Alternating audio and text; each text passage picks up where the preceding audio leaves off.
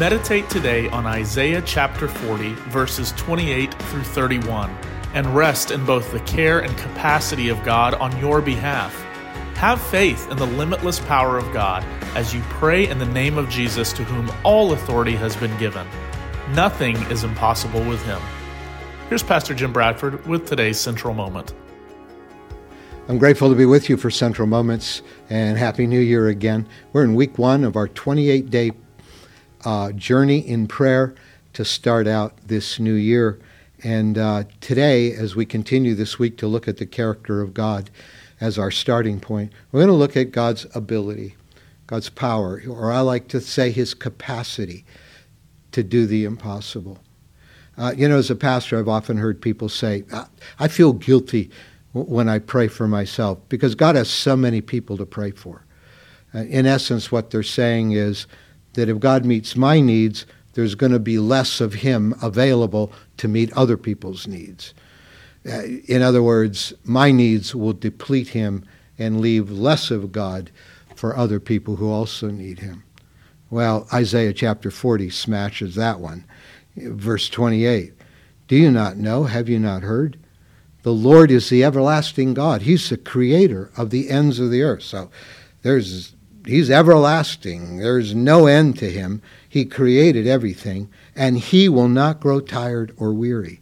And his understanding no one can fathom. Listen, you can't tire him out. You can't wear him out.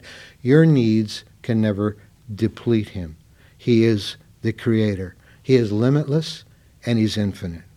Now, in mathematics, when you take infinity and divide it by 2, you get infinity, because infinity essentially is limitlessness, and half of limitlessness is still limitlessness.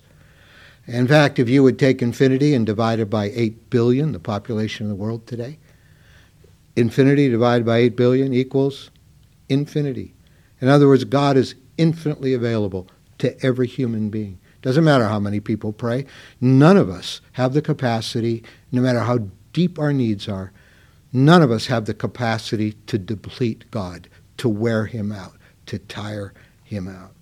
Nothing is impossible for him. And the same is true not only of the capacity of his power to be available to each one of us, but of his heart of love behind that. That's also limitless. Prayer is more than twisting the arm of a reluctant God, but prayer is embracing the heart of a limitless, loving God who wants to answer. It's said of Jesus that when he went to heal the sick, he was moved with compassion.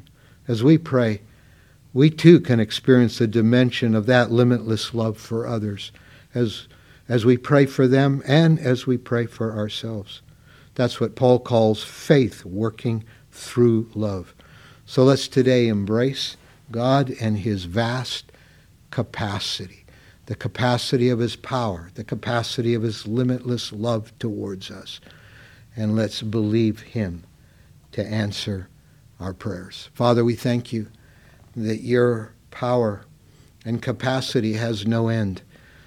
We thank you we don't wear you out. And so we come and we cast our cares on you today. And we thank you you're big enough to carry them. We thank you that you're able to do what for us is impossible. And we give you the impossibilities of our lives today. Some of us are starting this new year with a lot of uncertainty and fear. Lord, we don't know. We don't know how things will ever change in our lives. But we thank you. There's no limit to your power. You are the God of the impossible. You are the God of limitless provision and ability.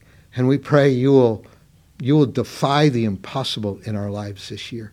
We pray, oh God, that our faith will rise to you. Our faith will not be in our ability to pray. Our faith will not be in our ability to control situations. But our faith will be in your love for us and your limitless capacity to intervene in our behalf. Intervene financially, intervene relationally. Lord, intervene in the direction of our lives. For those of us who need your direction this new year, we pray, oh God, that the biggest things and the hardest things in our lives, Lord, will just be immersed in your greatness and your limitless ability. Thank you for this. Thank you that you do not grow tired or weary, and that you are our God. In Jesus' name, amen.